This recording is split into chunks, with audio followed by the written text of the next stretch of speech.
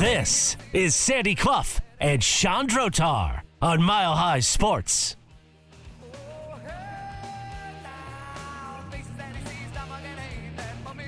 And good afternoon. Welcome on this Thursday, 22nd day of February 2024. Sandy Clough, Sean Drotar. I'm in the studio today. Sean and the great Danny Bailey, our executive producer, who is being spelled today by Gordon Bartolick. And we're happy to have Gordon with us on the program today. They're out at number 38 for an Avalanche watch party as the Avs get set in roughly an hour to take on the Detroit Red Wings. And if I'm not mistaken, I believe we have Sean Drotar on the line with us from number 38. Avs-Red Wings aren't quite what they used to be in terms of rivalry, Sean, but I imagine you'll have a pretty healthy crowd tonight at number 38. Well, Sandy, you're right. I mean, obviously there is still passion in that rivalry. There are a lot of fans with a lot of background and history thinking of those great rivalries of all those years when these teams were both basically trading the Stanley Cup back and forth, it seemed, for multiple years in a row. But, yeah, we'll be out at number 38 here, 3560 Chestnut in Rhino, for Westford's Best of Denver last year for the best indoor-outdoor venue, the best bar for watching games. I'm looking right now at their outdoor setup with basically a jumbotron out there getting the pregame ready for the Avs and Red Wings. And you know what? It's obviously a little bit cool, but there's no wind. The sun is shining. Feels nice outside. And, of course, we'll have the indoor venue as well with all the Colorado products they put together here at number 38. It's a terrific location. Really excited to be here tonight. Well, we're excited to have you out there, and I'm sure the fans are too. You and Danny setting things up. And I'm looking at this game, particularly considering the recent road performances the Avalanche have turned in since the All-Star break, as a fairly consequential game, because if I'm not mistaken, after tonight, 14 of the remaining Avalanche 24 games will be played at Ball Arena. And that's obviously to their advantage. You know, you've brought that up before, Sandy, when you're talking about the Avalanche at home. They're phenomenal, as good as there is in the NHL. On the road, they've been, quite frankly, pedestrian. They've had issues getting the power play going. That's been an issue home and road. But on the road, where the margins are a little bit slimmer, that's been more of a problem. So the Avalanche need to be able to continue improving in that regard. But some of the things that we saw in that win over Vancouver, I think are promising. You talk about the increased play of Zach Parise, who has been a more or less seamless fit for the Avs. And then, of course, don't want to count on it. You won't have it tonight, but Blair Nichushkin should be coming back in a reasonably short order as well. At least that's the presumption. Logan O'Connor could be joining the team soon as well. So the Avs playing as well as they have at least all year in that win over Vancouver just stand at this point to get reinforced by players that have been gone or injured. The question now is, over the next couple of weeks until the NHL trade deadline on March 8th, how aggressive will they be and what will they be looking for? Absolutely. And every game is kind of a referendum on the goaltending situation, the need for a second-line center. The guy who is not necessarily slotted in as the second-line center the other night, Ryan Johansson, did score his first 2 goals of 2024 against the Vancouver Canucks. So maybe there's a little bit, much too soon to call it a revival for Ryan Johansson, as I think there has been recently for Bo Byram on defense, but encouraging signs nonetheless. I was just trying to recall, I believe it was earlier this year, didn't the Avalanche early in the season set a regular season record for consecutive road wins with 15? That seemed like it happened back 20, 30 years ago now. So you mentioned it. You're right. I'm trying to think. You're right. That was this year. I mean, that was this year, right? That's remarkable, and it does feel like they've been very, very different since then. The last road trip was not disastrous, but it was disastrous adjacent. I mean, not anything that the Avalanche wanted. And you talk about Johansson, a little bit of puck luck in the 2 goals that he had, but the point is there, you keep firing and you let your team go ahead and do the rest. You never know where you're going to get a lucky bounce. You never know if you have a guy that's in close that might be able to tip it. There's all those options. But when you talk about Johansson, I think it's notable that head coach Jared Bednar talked about how Johansson's energy level, compete level went up. He made sure to point that out specifically. Yeah. And Johansson himself confirmed essentially that.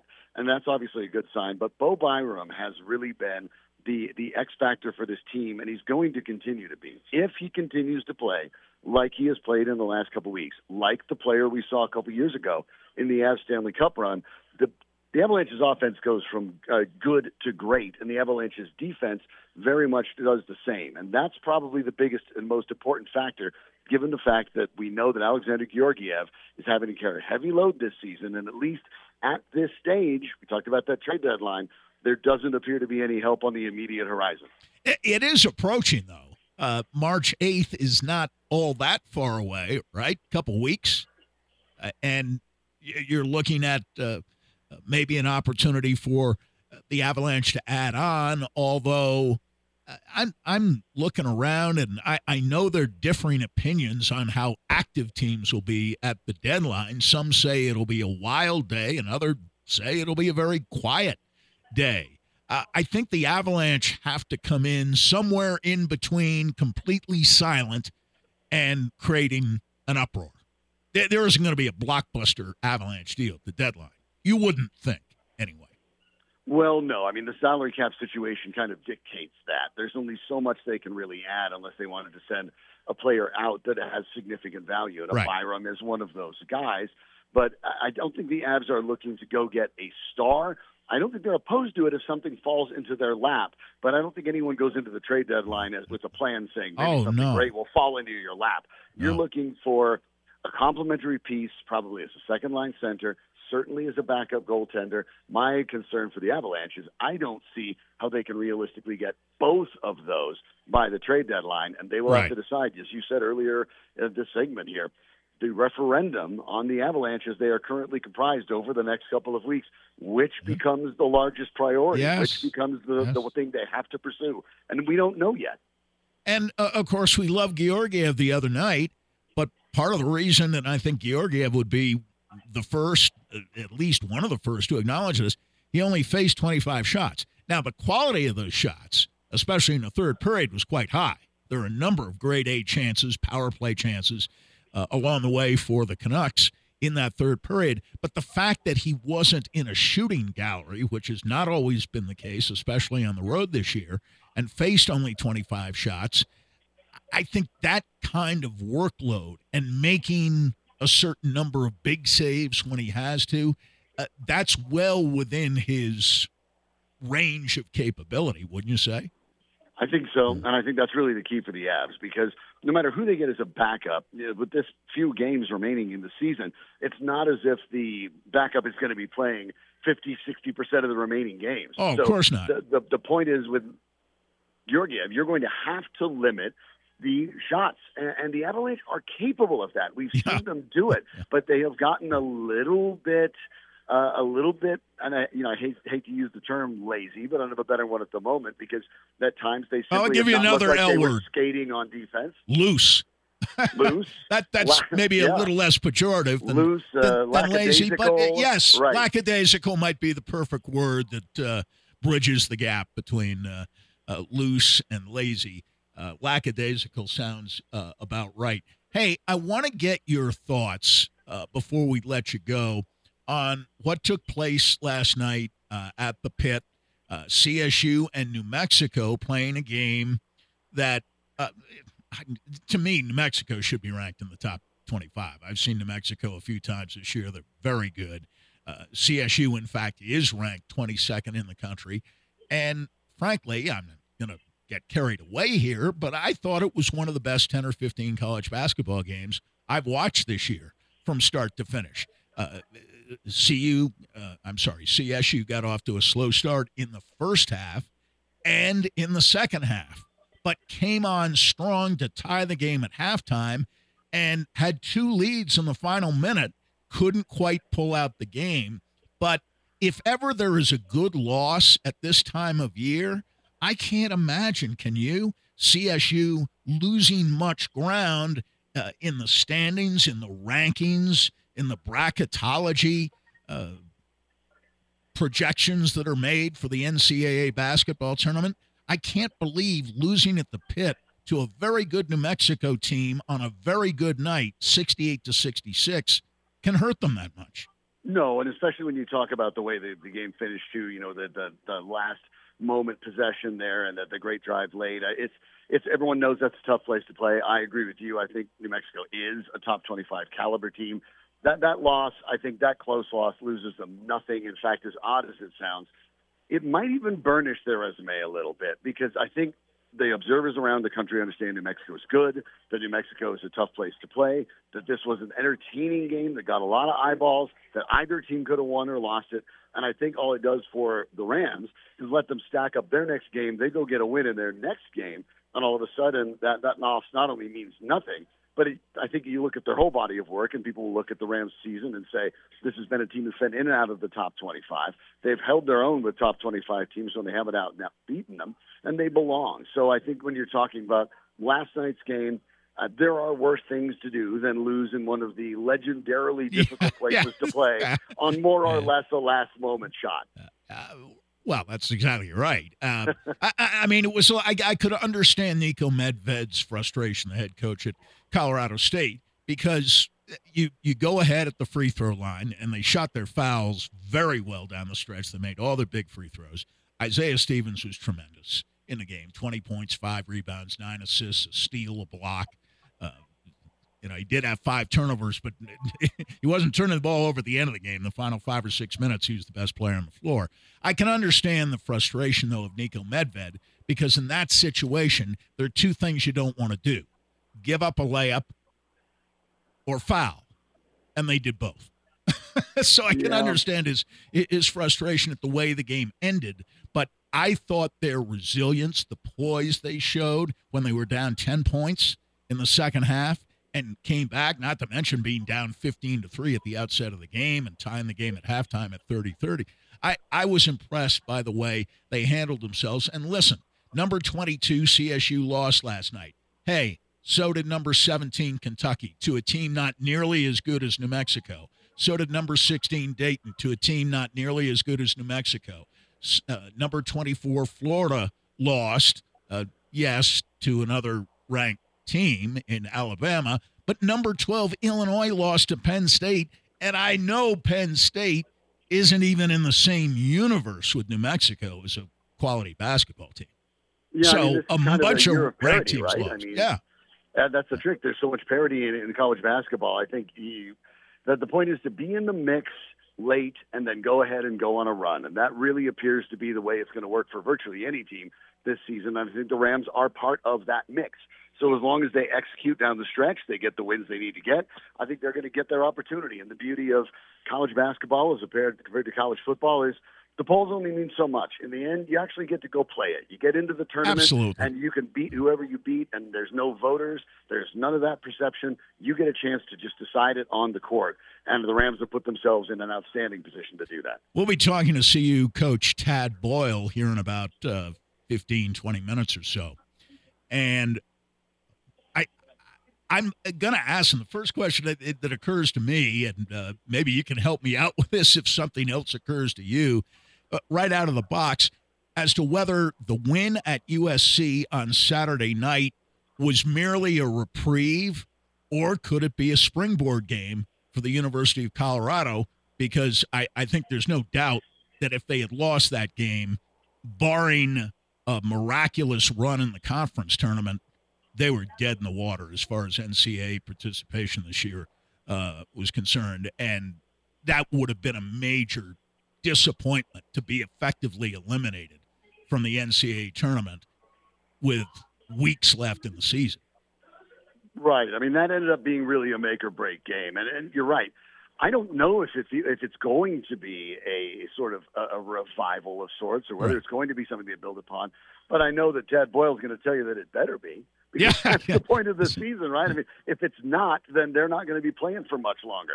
They have to find a way to start banking some wins, and they've got to do it now. On the bright side, their schedule stacks up very favorably for them to go ahead and make that run. Right. And as they continue to go along and grow, obviously you're getting the growing pains of Cody Williams here and there. But as the season has gone along, that is especially that big trio of KJ Simpson, Tristan Da Silva, Cody Williams. They have continued to get a little bit better together all the time. I think there's reason to believe that they could go on a run and make that big tournament. And then, who knows? We'll find out. But the eyeballs will be on them because Cody Williams is a potential top 5 draft pick, is one of the reasons that the Buffs are on national TV so many times. They have been already, and they will be going down the stretch as well. Yep. So they have an opportunity for people who don't normally watch Colorado basketball to go ahead and take a look at that program as it continues to grow under Tad Boyle. Delighted you get to talk to him later today. Well, we talked to him back in December, and quite a bit has happened since over the past 2.5 months, maybe even a little more time than that between conversations with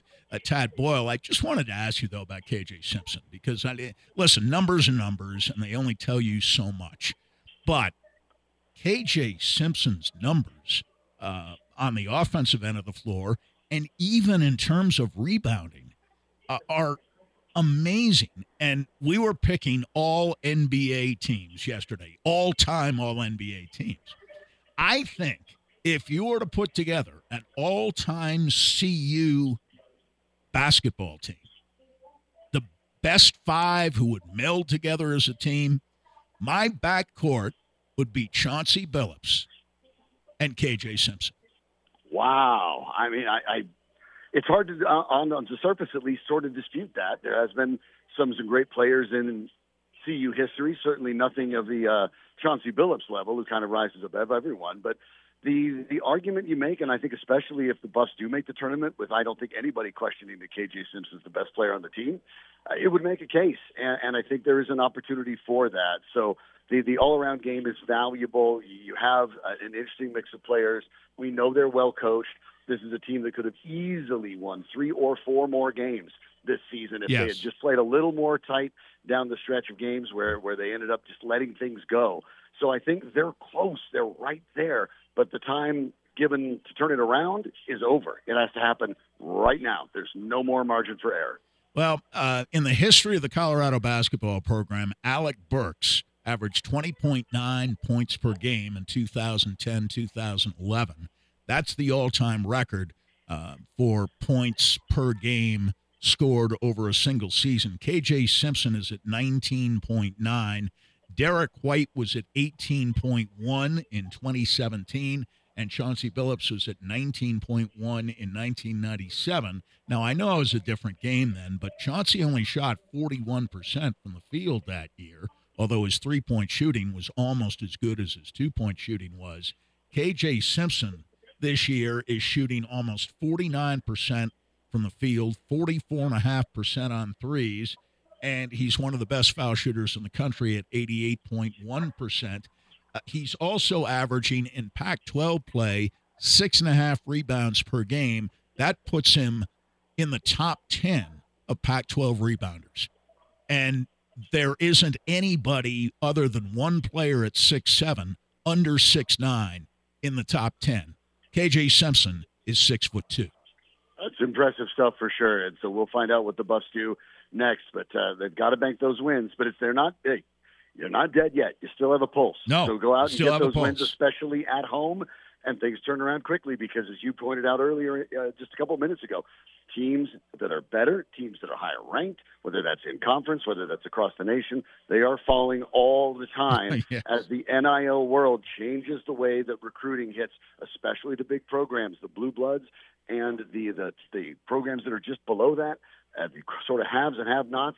That gap has probably never been closer than it has been this year, and it's going to get closer going forward. So that gives you an option. Just keep winning and see whatever happens around you. But the odds are not everyone ahead of you is going to win. That's just the way this season's gone. Absolutely, no doubt. Enjoy yourself at number 38, and we encourage people who are in the area or even a little ways away. There's still time to get to number 38 by game time at the top of the hour, right?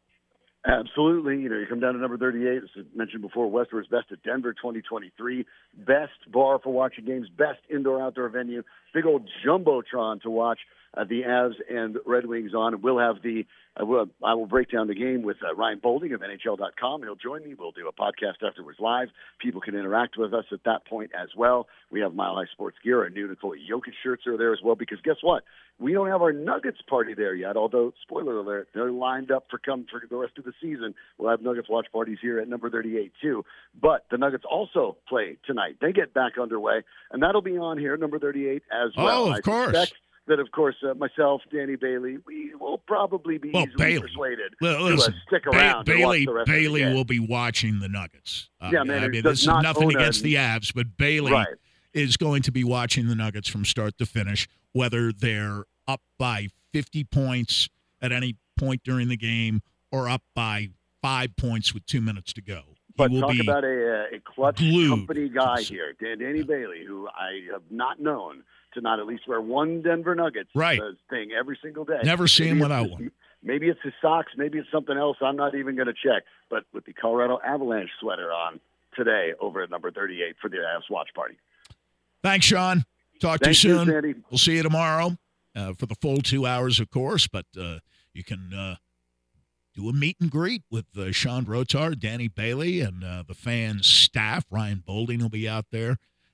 Tonight, he and Sean will be focused on the Avs and Red Wings, even as Bailey is watching the Nuggets pound the Wizards. And I'm presuming that will be the case. This is Sandy and Sean, of course, on Mile High Sports Radio, 98.1 FM, 107.5 HD3, milehighsports.com/watch if you want to view the proceedings, or milehighsports.com/listen if that is your preference. Mile High Sports app is also available to you. And, of course, our executive producer, the great Danny Bailey, Gordon Bartolick, sitting in today, normally confined to the morning program, but now opening his horizons by joining us here in the afternoon. Colorado head coach Tad Boyle, in his 14th year, will be going after his career win, number 346, and his 290th win at CU on Saturday night. Game time, I believe, is 7 p.m. as the Buffs take on Utah in what, again, is another in a series of must-win games down the stretch for the University of Colorado. We'll visit with Tad Boyle next, right here on Mile High Sports.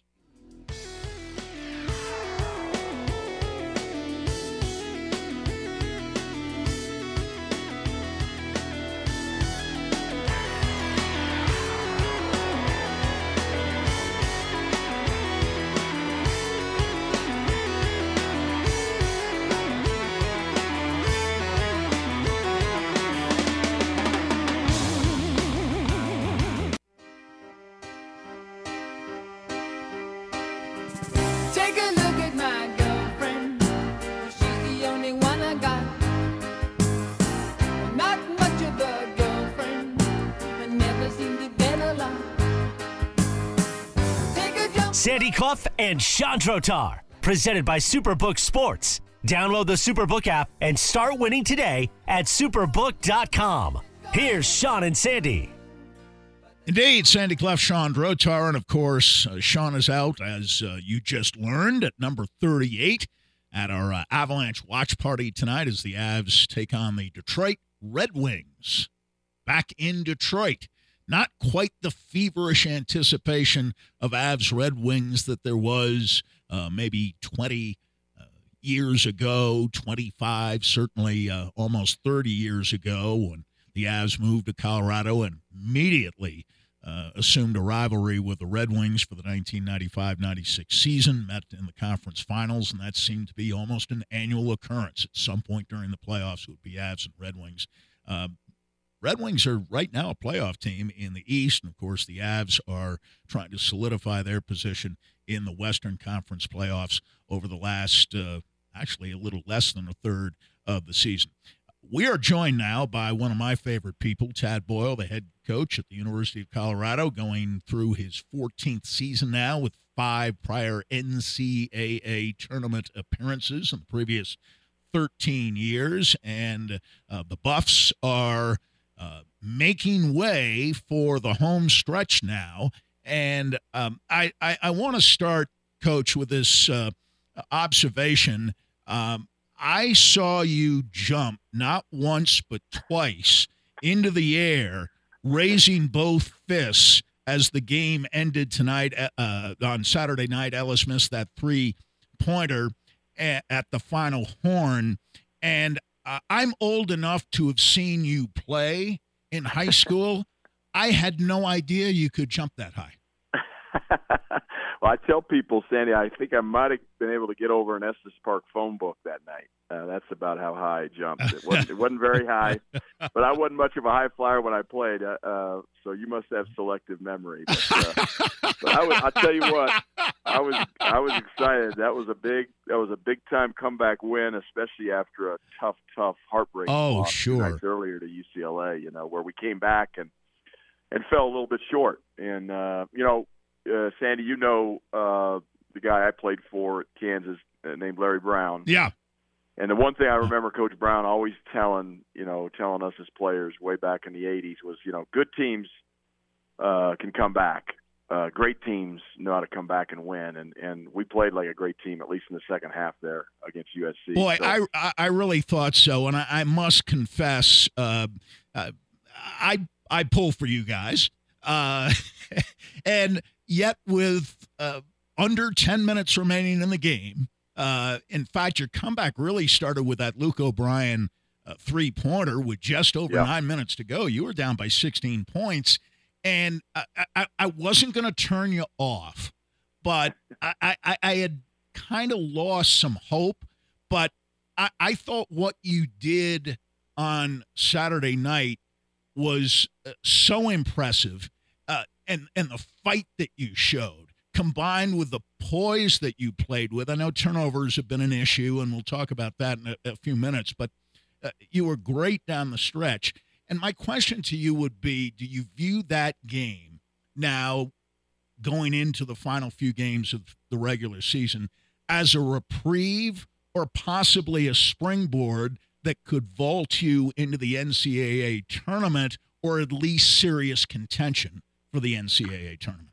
Yeah, I'm not. I don't look at all that stuff right now in terms of Good. Where we are and the top. I drive myself crazy, but I think the only way we're going to be able to answer that question is after the next 5 games as we look backwards.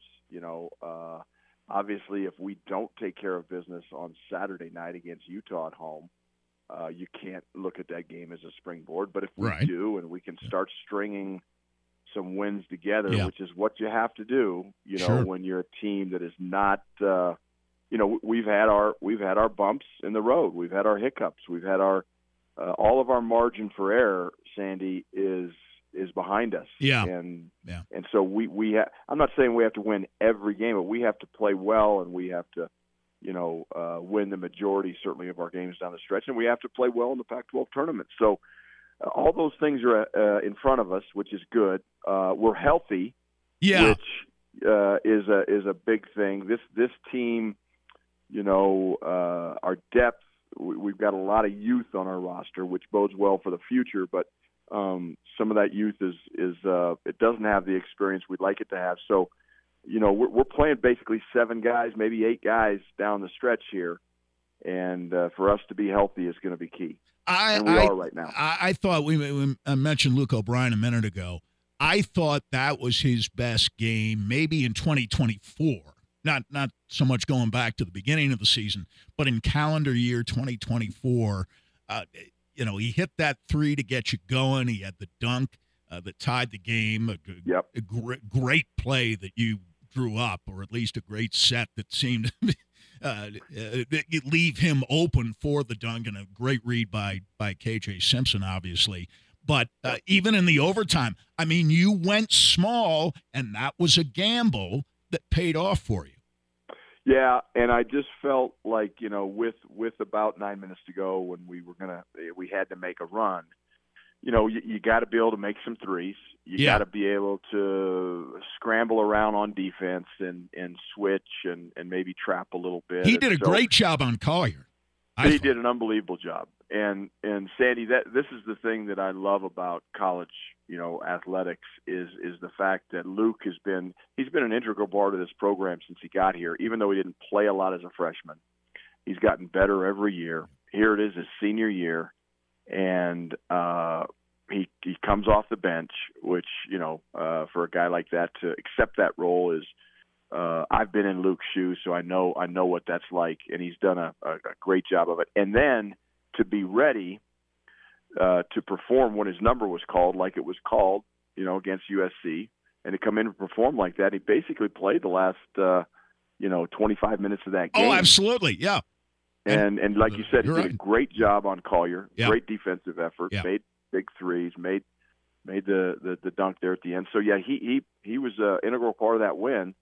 And to see guys like that when they're ready, because on any given night it might be, Julian Hammond, it might be his night on Saturday. You don't know. Right. KJ's been awful consistent for us. Cody Williams is getting better and better. Tristan DeSilva, Eddie Lampkin. Javon Hadley's been kind of our steady Eddie guy all year long. Double the other night, 13 and 10 rebounds, huh? 13 and 10, and so it takes different guys on different nights to be able to perform, and that's one thing I like about this team is we are balanced, and it can be a different guy on different nights. And but we don't win that game without Luke O'Brien. There's no doubt about it. Right, and your bench, I thought was a big difference the other night in that game, that you got something out of your bench. And I'm looking around, no college team, even the real good ones, no college team plays 10 guys. I mean, in the past, that's been true here and there, but I don't see anybody really playing 10 guys anyway this year. I want to get to the subject of turnovers because I know it's kind of been a sore spot at times, and if there is a bone to pick with Cody Williams' game the other night, it certainly wouldn't be shooting efficiency, even at UCLA. I mean, he missed one half-court shot and one other shot throughout the two games. Shot something like 13 for 15, whatever it was. But I know that the 7 turnovers probably weren't what you had in mind when the game began in terms of his playing efficiently. Do you feel that he's now totally healthy and making progress, or there's some areas in which he still has to step up a little bit more? Well, look, I mean, Cody Williams, we can't forget, is a freshman. And, the one thing I know about freshmen is they're going to be a little bit more up and down and maybe less consistent than you would expect your juniors and seniors to be. That's just the way it is. And it doesn't matter, how talented that freshman is. And Cody's obviously as talented as they come. Nobody would be more self-critical of Cody than Cody the other night, because he knows the turnovers were not something that is helping our team, and the fact of the matter is, Sandy, it's been different guys on different nights. Yeah, with turnovers, there's been nights where KJ Simpson's turned it over. There's been nights where Eddie Lampkin's turned it over. Giovanni, so nobody's perfect. I think it is a team thing that I'm trying to get our whole team to understand. Even at today's practice, you see turnovers happening at a clip that is not acceptable. So for us to get where we want to get and to finish strong, we've got to do a better job of taking care of the basketball. And that's every guy that's on the floor, not just Cody Williams. He's, like you said, he's 13 for 15 from the field for the weekend. Yeah. That's as efficient as you're going to get, especially from a freshman. But no, we got to get better in taking care of the ball. There's no doubt. And when watching your team, I know you want to push the pace when you can. Yes. So it is a fine line, because sometimes when you push the pace, guys will get a little wild and out of control and make mistakes that at a slower pace they might not make. So you want the pace, but you don't want 15 turnovers a game. No question. I mean, our game goal every game is 11 or less. Yeah. And I think we've hit it like maybe 2 or 3 times all year. So it has been an issue. There's no doubt about it. But I'll say this, Sandy. I'm a basketball junkie this time of year, and I stayed up last night, watched the Colorado State New Mexico game. Great game. And a great game. And New Mexico plays. They play in the pit. They play at altitude just like we do. They play a fast pace. Yep. They turned the ball over 4 times. I know. In Colorado State last night, and they. So it can be done. It's not like it's not either or. Oh, you have to slow it down and be deliberate to take care of the ball. Certainly that's one way maybe you can do it, but you can also play fast and make good decisions. And that's what we have to do a better job of is making good decisions with the basketball. I liked what you said after the game the other night, that as proud as you were of your team, everyone can play better.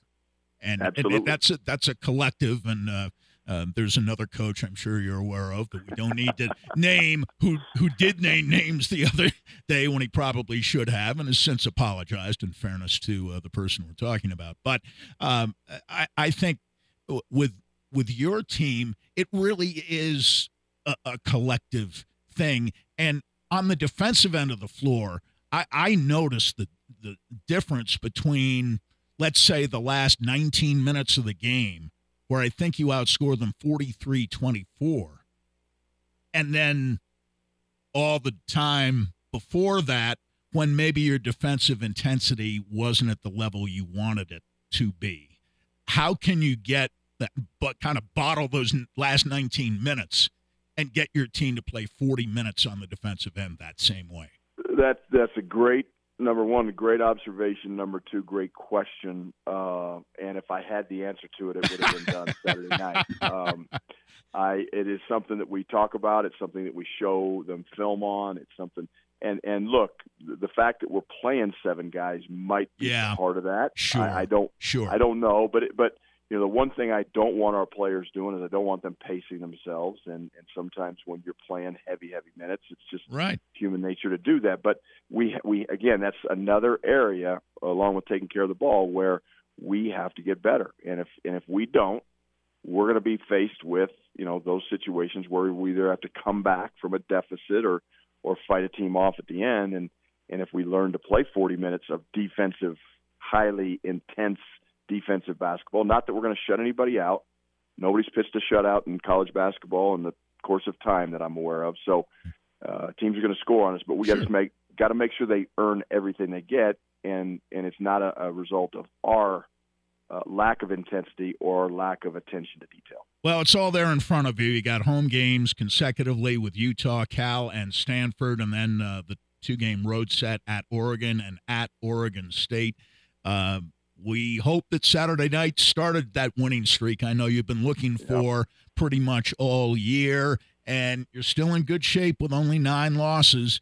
And I think probably the perception of the Pac-12 hurts you and several other teams maybe in the Pac-12 a little bit, because I don't think the Pac-12 is a conference that deserves only 2 bids. The Pac-12 may not be quite at its zenith in its final year as a Pac-12 currently constituted, but it's better than a 2-bid conference, wouldn't you say?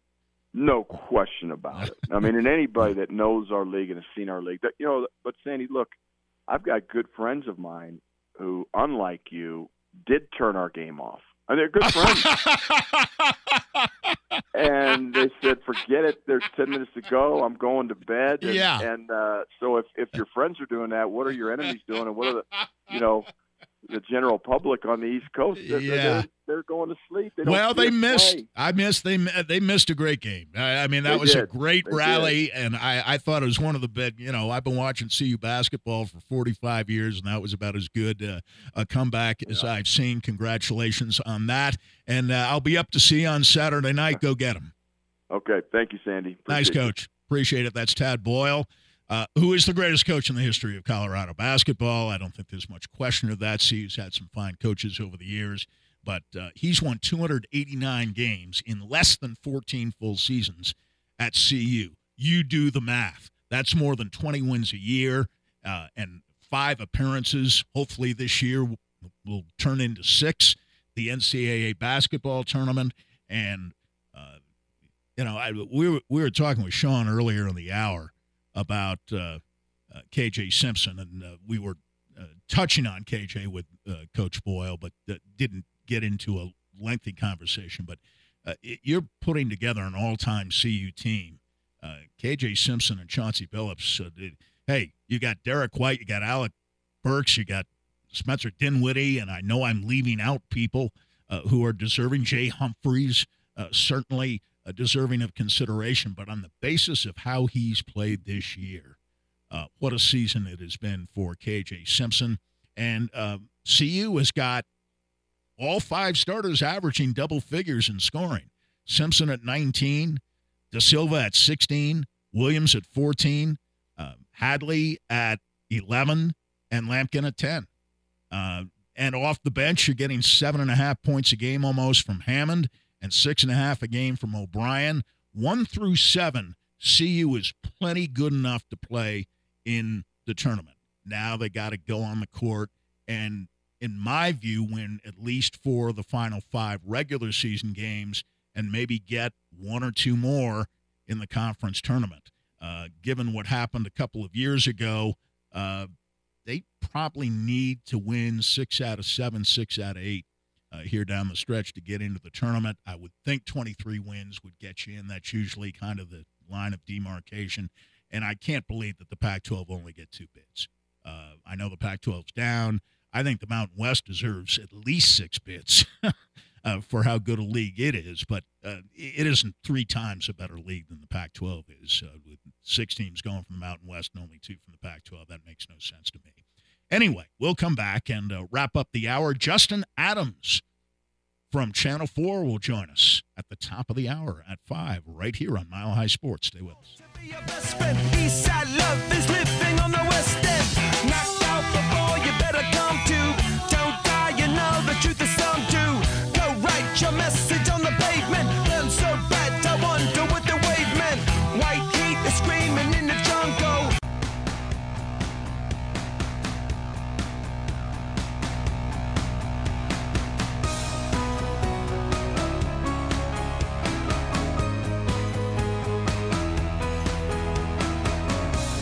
Sandy Clough and Chandro Tar, presented by Superbook Sports. Download the Superbook app and start winning today at superbook.com. Here's Sean and Sandy.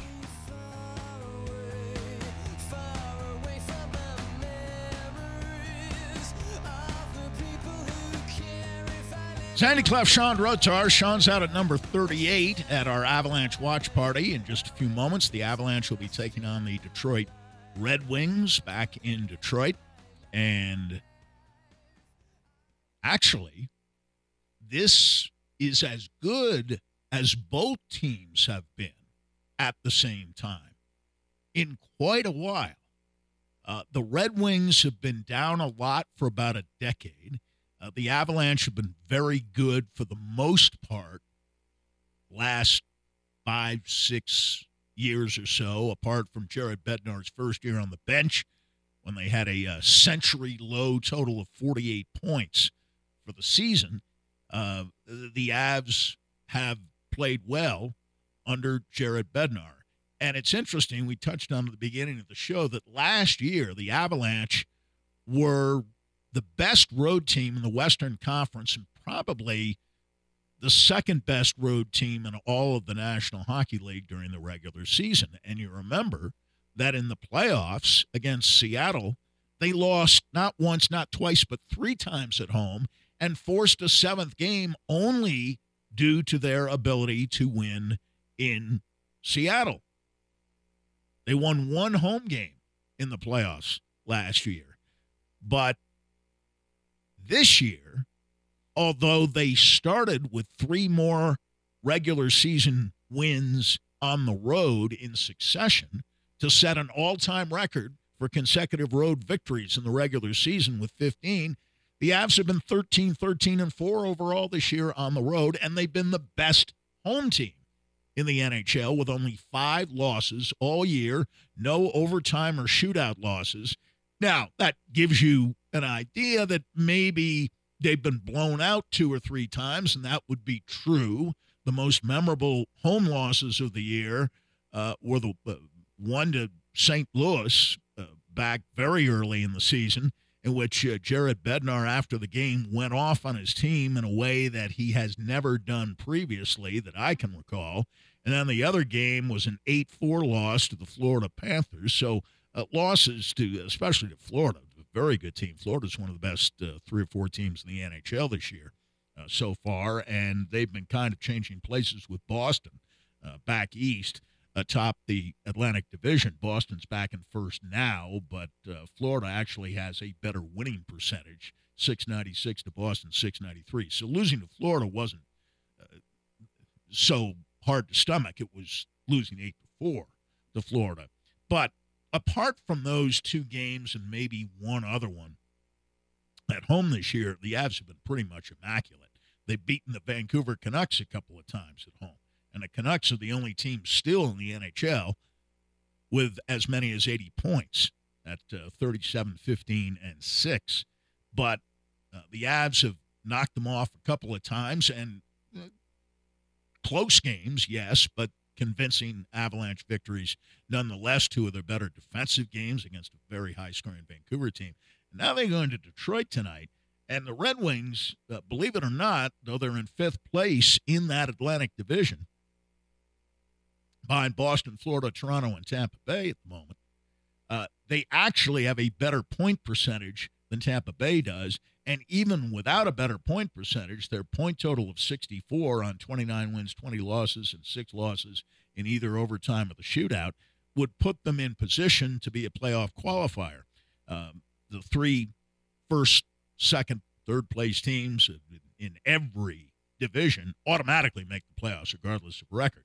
But then you pick the 2 teams out of the conference with the next best record. So it's conceivable that as many as 5 teams from one division could make the playoffs. And that's the case at the moment, at least back east, with Boston, Florida, Toronto, Tampa Bay, and Detroit all being qualifiers.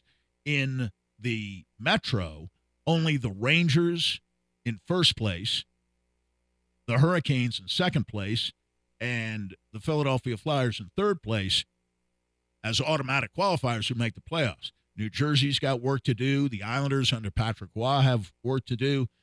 Washington, Pittsburgh, all teams with decent records, but they're trailing Tampa Bay and Detroit in that other division. So as of today, the Red Wings are a playoff team.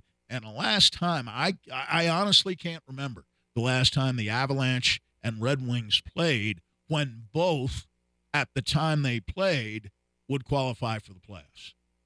It's been a long time since the rivalry was as heated as it used to be. And there have been some games here and there that have piqued interest, but it's hard to sustain a rivalry when the 2 teams aren't premier teams at the same time. And the Avs have had pretty good success head-to-head down through the years against the Red Wings, and even during the rivalry years. Both teams had their moments. The Red Wings won more Stanley Cups than the Avs did, 3-2 from 1995 through 2002.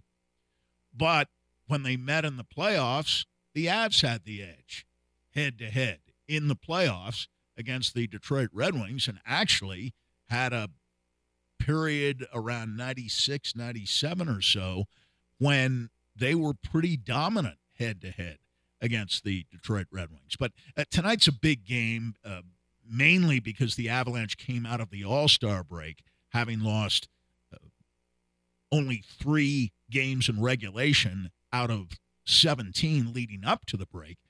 They open with, after the All-Star break, a 6-game road trip, and they go 1-4-1.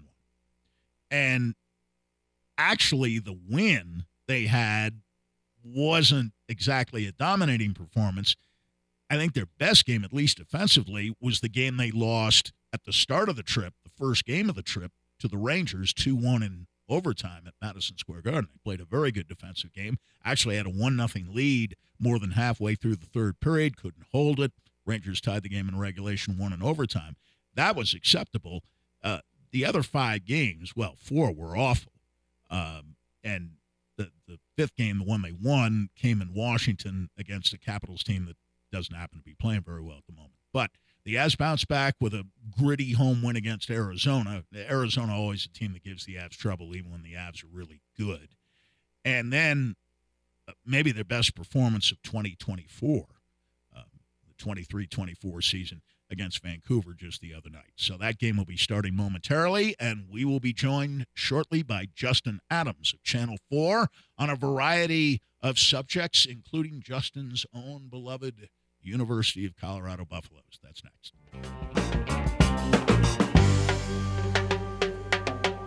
I shot the sheriff, but I swear it was in self